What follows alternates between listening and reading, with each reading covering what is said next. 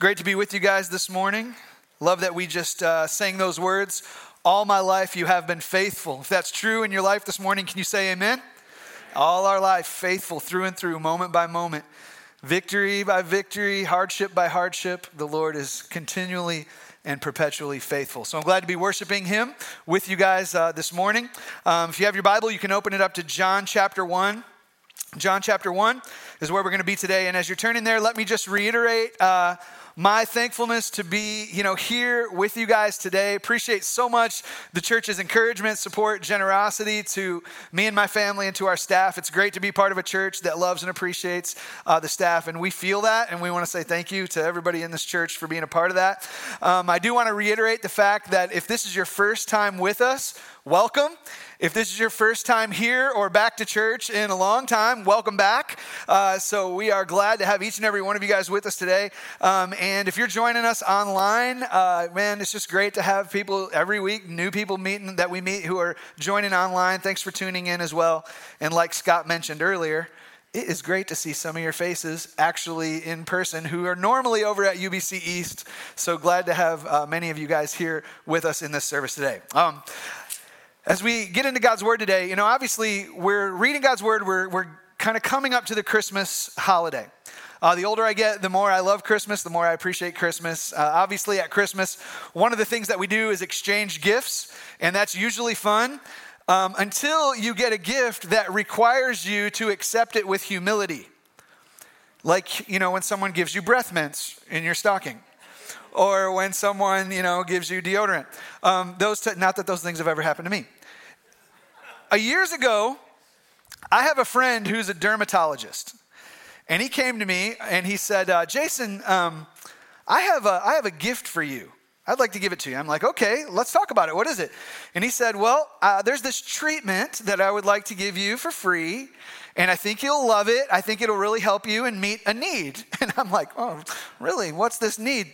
And he says, well, I've noticed that when you preach, you tend to perspire quite a bit. And we see the rings of sweat in your armpits and that type of thing. And I'm like, all right. And so he offered to give me this treatment that would help, apparently with that.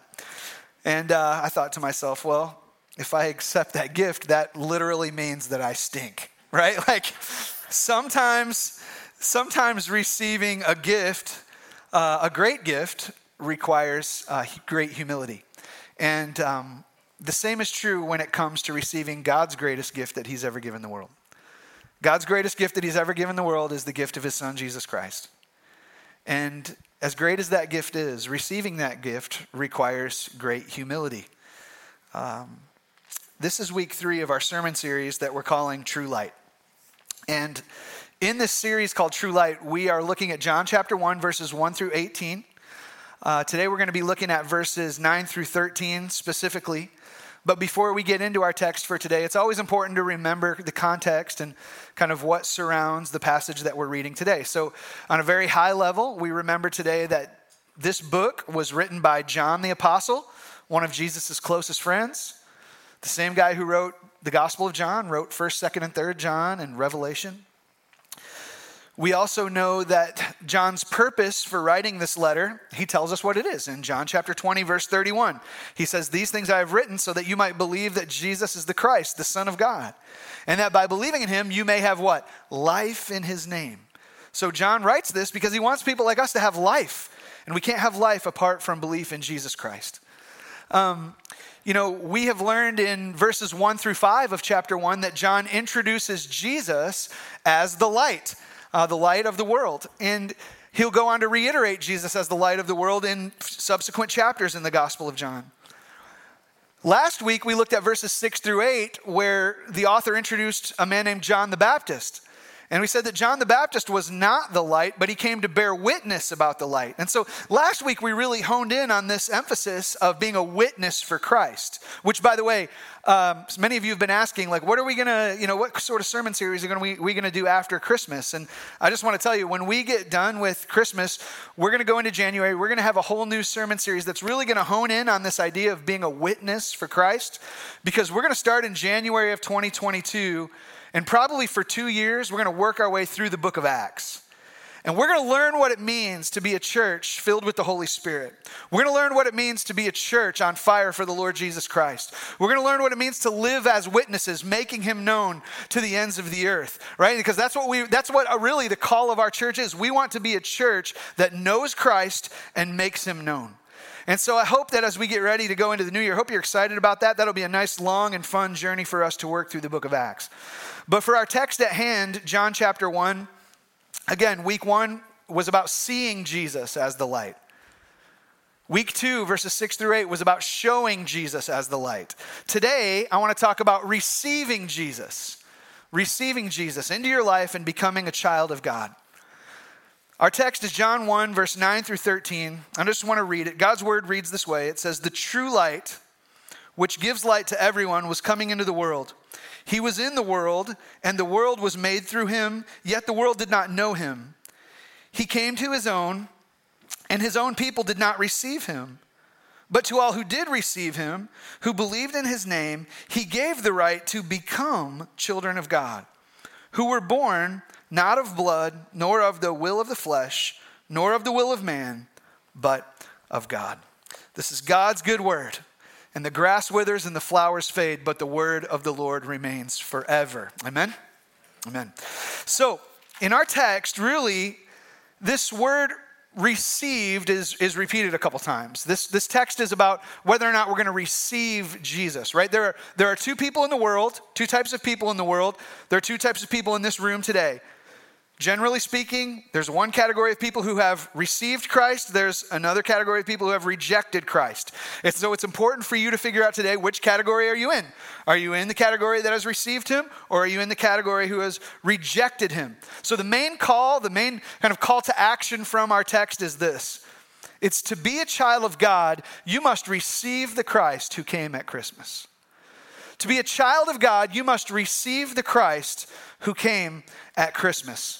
As we look at verses 9 through 13 today, I really want to walk through this message in 3 parts. I want us to talk first of all about what it means to receive Christ. Then we're going to talk about how it happens when you receive Christ. And then third, we'll talk about who it's for, who can receive Christ. And I hope that you'll hear this message today, and I hope that the Holy Spirit will move in your heart. And if you have already received Christ, then I hope you leave here thankful for your salvation. And if you come to realize that you've never received Christ, my prayer is that you will receive Christ into your life. You'll be born again, and you'll become a child of God. All right? So let's get into it and talk about receiving the Christ who came at Christmas. First, let's talk about what it means to receive Christ. Again, in verses 9 through 11, John writes and he says, "The true light, which gives light to everyone, was coming into the world.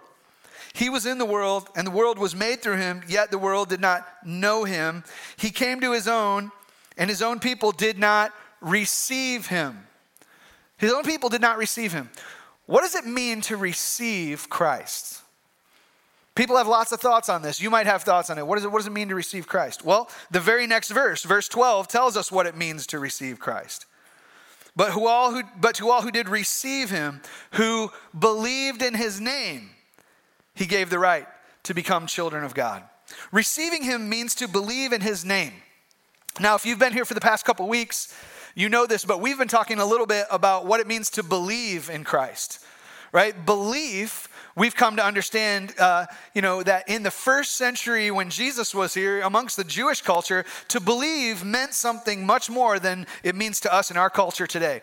We tend to think of believing as just kind of acknowledging something's existence or the facts about a situation, just kind of mentally acknowledging that it's there.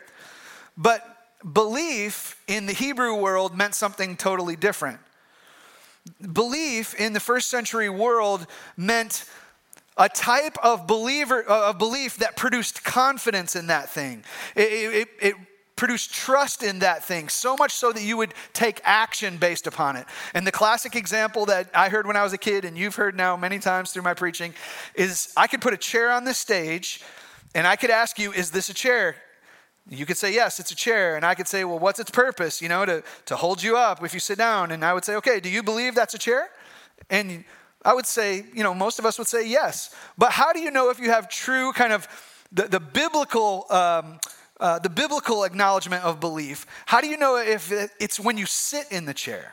right? That there's such an understanding and a confidence that you literally take action and trust in that thing. Now, that's what the scripture is talking about when it says that we would believe in Jesus Christ, that we would believe so much on him that we have so much confidence in him that it drives our action. It produces a response. Right? So when you believe in the Lord Jesus Christ, it produces the response of not just acknowledging that you're a sinner, but repenting of your sin. Not just acknowledging that Christ is a great Savior, but in your heart you worship him and you love him and you want to live for him. You believe upon the Lord Jesus Christ and you're not ashamed of it, right? You go public with your faith through the act of baptism and letting everybody know I'm with Jesus and Jesus is with me. Right? It's like putting on your wedding ring where you're saying, you know what? I'm married. I'm with this person. They're with me and I'm with them and I'm proud of it. Right? That's what it's like when you get baptized. It's a public acknowledgement of your inward faith in Christ. And so there's this trust and belief in Christ that produces action. That's what it means to believe in him. Now, in our text today, our scripture says that to those who believed in his name, he gave the right to become children of God. What does it mean to believe in his name? It's kind of like a churchy phrase that we use all the time, but maybe a lot of us may not understand what it means. To believe in someone's name, it goes much further than just saying, that person's name is John Doe, or that person's name is Jane Smith. Okay, to believe in someone's name in the Hebrew culture meant to believe in all of who they are. That you believe in all of who they are. So when we come to believe in the name of the Lord Jesus Christ, then we believe in all of who he is. In other words, who he has revealed himself to be, we accept that about him. We place our confidence and our trust in all of who he has revealed himself to be. To believe in the Lord Jesus Christ, to believe in his name means we don't just accept what the culture thinks about Jesus. We don't just accept the things about Jesus that we prefer to be true. We don't just kind of accept the things about Jesus that just kind of fit with our life or kind of line up with our own opinions. We say, okay, whoever Christ has revealed himself to be, we believe in his name, all of who he is. So you know what that means? To believe in all of who he is, here's what it means. It means that we believe he is the Son of God sent from heaven. We believe that he was born of a virgin, Mary. We believe that he was tempted in every way, just like we are, yet without sin. We believe that he was the spotless Lamb of God who died on a cross to take away the sins of the world. We believe that after he was buried in the tomb for 3 days, that he rose again and ascended to heaven, and that he's now seated at the right hand of God. It means to believe that he will one day return to this earth and he will judge the living and the dead. It means to believe that he will one day establish his kingdom and he will reign forever. See, there's things about Jesus that we like, and then there's things that are a little bit more uncomfortable. Everybody wants Jesus as the Savior. Nobody wants Jesus as the judge. Everybody likes to know that Jesus, was kind of a good example to us in this life, and we could follow his example. But it's harder for people to believe that he died in our place for our sins at the cross and that God's wrath was poured out upon him there. To believe in who Jesus is and believe in his name is to believe in all of who he has revealed himself to be. People don't like to hear about the exclusive claims of Christ. What did Jesus say? I am the way, the truth, and the life. No one comes to the Father but through me. It's harder to accept all of who Jesus is, including his claim to be the exclusive way to the Father. To believe in his name means that we affirm the fact that there is only one name under heaven by which man can be saved, the name of Jesus. So the question is really, have you believed in his name? Have you believed in all of who he is? That's what it means to receive him. To receive him in the original Greek language, the word receive is the word paralambano. Paralambano means to have someone or something at your side. Like imagine if you were walking a road alone and then suddenly someone joined you. Now you have a companion. You didn't used to have a companion, but now you do.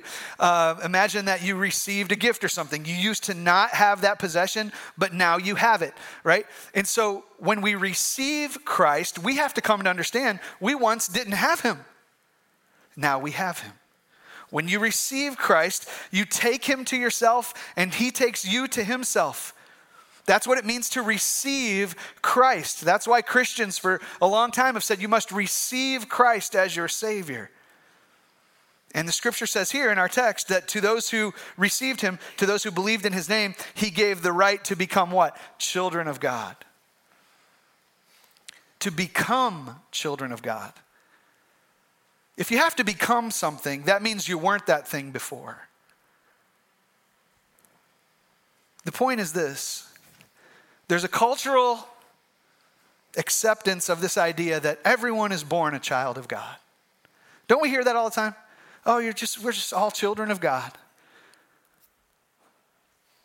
And I understand usually what people mean by that is that they mean, well, God created people. He gave us all life. But we have to understand, not every one of us is a child of God in the sense that we are in his family. You're not born in God's family. It's not just part of who you are. When you're born, you have to become a child of God. And how does the scripture say that you become a child of God? By receiving Christ and believing in his name. You must receive Christ. And then the scripture says he gives you the right to become the children of God. So what does it mean to receive Christ? It means to believe in him and all of who he is. How does it happen? Well, the scripture says that God gives you the right to become the children of God. Isn't that what verse 12 says? To all who did receive him, who believed in his name, he gave the right to become children of God. I was looking in my studies this week saying, what does this phrase, the right, mean?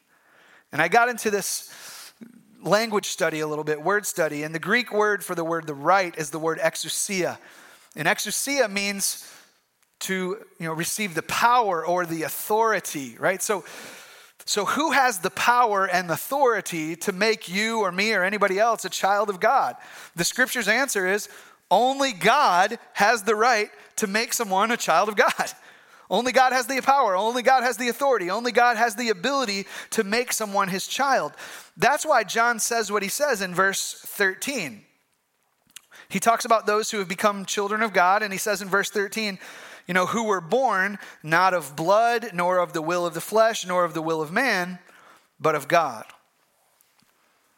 In verse 13, John's getting at something very important. 3 things that don't make you a child of God. We're talking about how it happens. Right? How does it happen that you receive Christ and become a child of God? Well, John tells us 3 ways it doesn't happen. First of all, he says it doesn't happen because of your family bloodline. It doesn't happen by your family bloodline. He says in verse 13, you who were born not of blood. John is saying that you're not in God's family because of your family bloodline, right? The people then weren't children of God just because they came from Jewish families. Many people in the Jewish culture believed that, because they were born into a Jewish family, then they were just part of God's family. They were part of God's children. And Jesus makes it very clear that that's not the case for everyone. Not all who are born of Abraham are of Abraham. Not all who are, of Jewish descent are part of the children of promise. In fact, John chapter 8, I wish I had time, but I'll run out of time if I talk about it too much. But on your own, maybe this week, just read John chapter 8, verse 37 through 44 or 47, somewhere around there. And just read, where Jesus is talking to the Jews in the crowds, and he tells them that, God is his father. And they start to have this argument about, whose father Jesus is. And the Jews basically come and they say, well, Abraham is our father. And Jesus says, well, if Abraham was your father, then you would do what Abraham did. And what did Abraham do? Abraham believed God, and it was credited to him as righteousness, right? He believed. But Jesus says, you same Jews, you're not believing me. You're not believing the truth that I'm sharing. You're not doing the works of Abraham. And Jesus says to these Jews, in fact, the works that you're trying to do, you're trying to kill me. And he says to them, you do those works because of your father. Well, what's Jesus saying? Who's the one who's been the murderer from the beginning? Who's the one who's brought death into the world? Satan. Your father, the devil. So Jesus is making a very clear point. People then weren't just children of God because they came from Jewish families. And listen to me, people now aren't just children of God because they come from Christian families. Parents in this room, I'm a parent with you, and we've got 4 kiddos. Every parent in this room, we've got to remember this.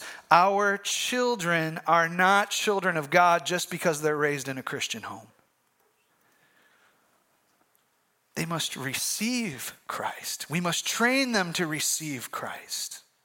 We must call them to receive Christ, to believe in his name. We've got some children in the room today, right? Those of you guys who are kiddos sitting with your parents that are in here, like, you guys need to understand this. Like, you are not a Christian just because mom and dad are Christians. You're not a Christian just because you're raised in a Christian family. There must come a time when you receive the Lord Jesus Christ as your Savior. Your family bloodline does not make you a child of God. Neither does this. John says, your bloodline can't make you a child of God. He also says, neither do your natural impulses, right? You who were born not of blood, nor of the will of the flesh. The will of the flesh. What's the flesh? The flesh is your body, right? Your body, your human nature. Right, our human bodies and our natural desires, we want a lot of things. We want food and shelter and comforts and, intimacy and pleasure and rest. We want all these things with our fleshly body. But John is saying this, nobody in their flesh desired naturally for God. Nobody in their flesh desires naturally to repent of their sin and believe on the Lord Jesus Christ, right? Nobody, becomes a child of God just because that's what your natural flesh wants, right? Our natural flesh just wants to sin. We're naturally inclined to sin and disobey, right? Everybody who's raised a child in this room, no parent in this room had to teach your child to disobey. It's just in there, right? It just comes out. So what do we have to do? We have to teach them about God. It's not part of their natural inclination to trust Christ and repent of sin and receive Christ into their life, right? It's when you and I come to believe upon the Lord Jesus Christ, it's not from a natural desire. Paul writes about it this way in Ephesians chapter 2, verses 1 through 3. He says, and you were dead in the trespasses and sins in which you once walked, following the course of this world, following the prince of the power of the air, the spirit that is now at work in the sons of disobedience. Right? So he's saying you once were dead. You were following the prince of the power of the air. You were following the ways of Satan in this world. You once did that. That's the way you once walked. That's the way you once lived. And he says in verse 3, among whom we all once lived in the passions of our flesh, carrying out the desires of the body and the mind. And we were by nature children of, not God, we were children of wrath, right? We were under God's wrath, not accepted into his family. We were under God's wrath like the rest of mankind. We are not born as children of God, and our natural inclinations certainly don't make us a child of God. They just make us follow sin. And John points out a third thing that cannot make you a child of God, and that's this. Not even your individual will can do it. John says you were born, right? You were made a child of God. You were born not of blood, nor of the will of the flesh, nor of the will of man. Now, let me just call it out. Like every time we start to talk about human will, everybody gets a little bit on edge. What role does human will play in God's salvation, right? We all get a little uneasy about this, but I want to be very clear. John is teaching that man's will alone is not enough. It doesn't have the power to make someone a child of God. Your will alone does not save you. It cannot save you. Yes, we have a will. Yes, we have agency. Yes, we can make choices, and you can make the choice today to receive God or to reject God. But there's nothing in our will that has the power to make us born of God. The best example I can give you for this is that a newborn child doesn't will himself to be born. It came by the will of someone else, right? A blind person can't will themselves to see. There must be a supernatural act outside of themselves. So your individual will does not have the power in and of itself to make you a child of God. Neither does your impulses, neither does your family bloodline. So what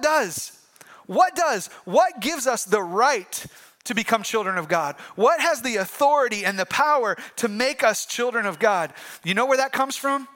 It comes from God. God makes you a child of God. That's what John is saying. We were born not of blood, nor of the will of the flesh, nor of the will of man, but we were born of God. If you've received Christ in this room, if you're here today and you've received Christ as your Savior, it's because of God. God called you. God has the authority to make you his own.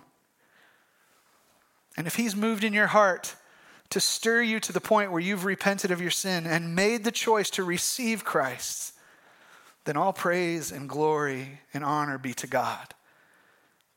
Because he has the authority to make you his own. So when it comes to receiving Christ, the Christ who came at Christmas, we've talked about what it means. It means to believe in his name, to believe in all who he is. When we've talked about how it happens, we said it happens by God, right? His power, his authority. Now let's hit the last part. Who's it for? Who's it for? Verse 12 says, but to all who did receive him, who believed in his name, he gave the right to become children of God. To all who did receive, to all who did believe in him. The question is are you part of the all, right? Have you believed? Have you believed upon Christ or have you rejected him? Because not everybody receives Christ. Some reject him. This is what John is talking about in verses 9 through 11, where, he says in verse 9, the true light, Jesus is the true light, right? He's the real source of light and life to the world. Remember what we talked about last week? How, John the Baptist wasn't the light. Jesus was the light. Jesus is like the sun. John the Baptist is like the moon. Jesus is the one that has the source of all light. John the Baptist is like the moon, just a floating piece of dust that has the privilege of reflecting the light to the world, right? The true light is Christ. And he is the light which gives light to everyone. Just like the sun that shines in our world, the sun gives light, even if a blind man can't see it. The true light, which gives light to everyone, was coming into the world. He was in the world, and the world was made through him, yet the world did not know him. So John's saying, this Jesus, he came to give light to everyone. He came into the world that he made. Remember week 1 of our study, chapter 1, verse 3? All things were made through him. He came into his world, his creation. He came to his own people, the people that he had made. And yet, verse 11 says that he came to his own, and his own people did not receive him. His own people did not receive him. Verse 10 says that not everyone knew him. Yet verse 9 tells us that he came to give light to everyone. So what's going on there, right? You'd think that if light has come into the world, then all could see the light, right? That's what we would think. Why then is it that some people just don't see Jesus for who he really is? Why don't they see? It's not because the light hasn't come. Christ has come. That's what Christmas is all about. It's not because the light hasn't shined, right? Jesus is shining and his gospel is going forward into the world. The reason why people can't see is the same reason a blind man can't see the sun. It's because he's blind. That's why some people don't see the goodness of God, as we just sang. It's why some people don't see the gospel and believe in the name of the Lord Jesus Christ. I don't know about you, but sometimes you'll have these situations where you're praying for somebody to become a Christian and believe the gospel, and something happens in their life, and you're like, they're going to believe now. They have to see God's hand in this.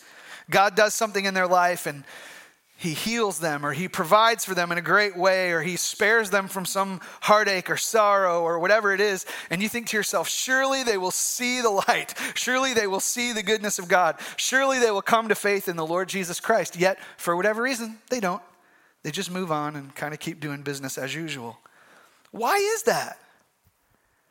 Is that because God is less merciful than we thought?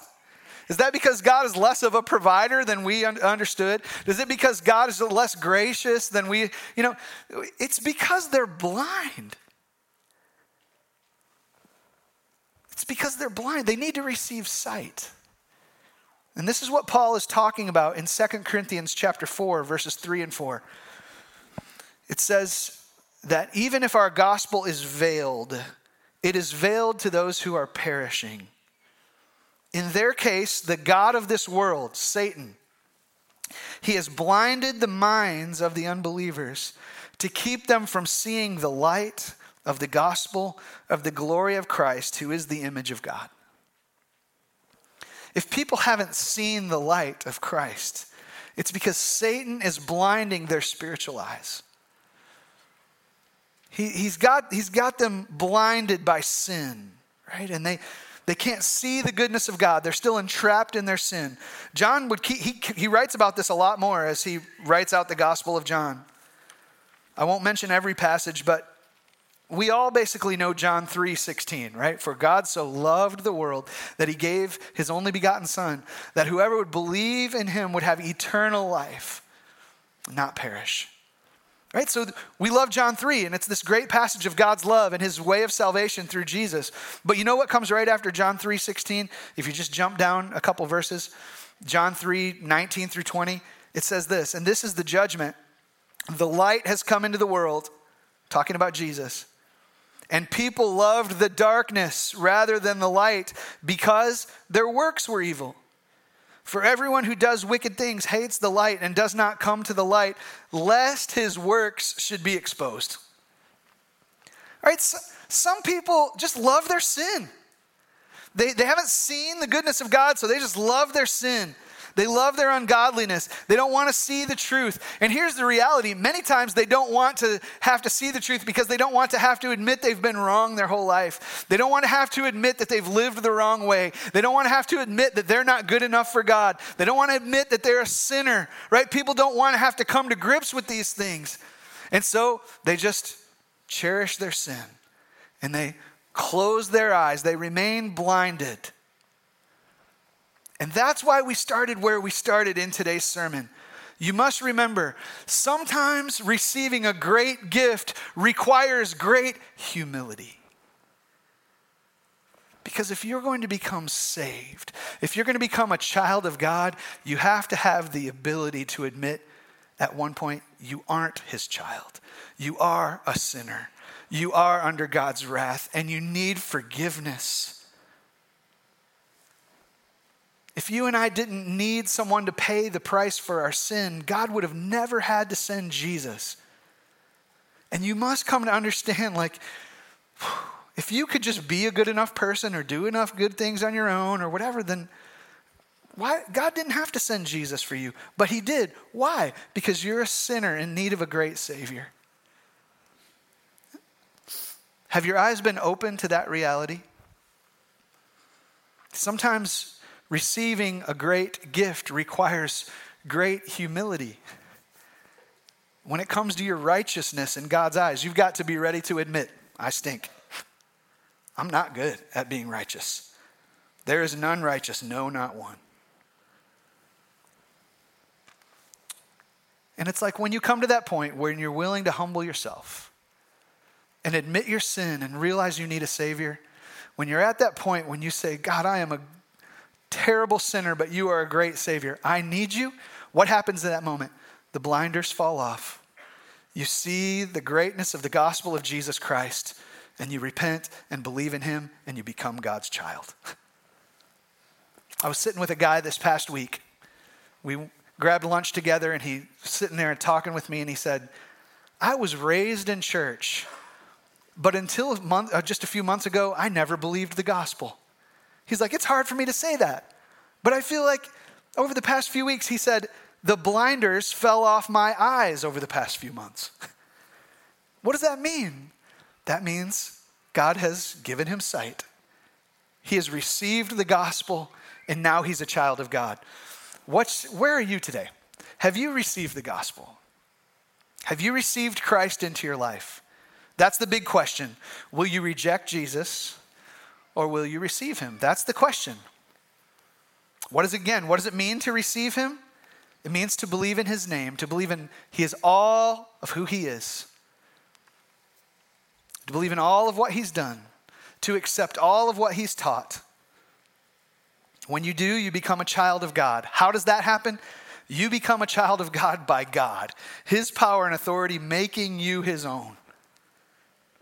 Who can receive him? All. To all who received him, to all who believed upon his name, he gave the right to become the children of God. So that's the question. Will you receive him or will you reject him? To be a child of God, you must receive the Christ who came at Christmas. I want to pray right now, and as I pray out loud, I would invite you guys to just bow your heads and pray with me, and Caleb and the band, they can come and begin to lead us in singing. But really, as you've heard the preaching of God's word now, and now you have to figure out, how are you going to respond,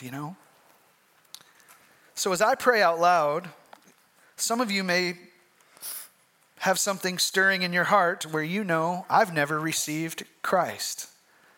I've never believed in his name. As I pray out loud, would you pray silently in your heart and receive Christ as your Savior? Heavenly Father, we thank you that you have given us this portion of your word that is so clear about what it means to receive you. I thank you, Lord, that you have called me and that you have saved me and that you ever put it in my heart to receive you as my Savior. I thank you, Lord. Just remembering the years of life wandering from you and how things were so different and being far from you. Thank you for your saving grace, Lord. And now for anybody who's here today in this room and maybe they thought they were a Christian because they've just kind of always been in a Christian family, or maybe they believed that they could work their way to you and just be a good enough person to become one of your children. I pray today that you would persuade their hearts that they need to be saved, that they need to receive Christ. And so, Lord, I pray today for any of them, they might be feeling this right now, that their hearts would be stirred and they would receive Christ into their life. What a great gift that Christmas represents. Thank you. Thank you, God, for sending Jesus for sinners like us. We would be lost forever without you. So we thank you for our great salvation in Christ. It's in his name we pray. Amen.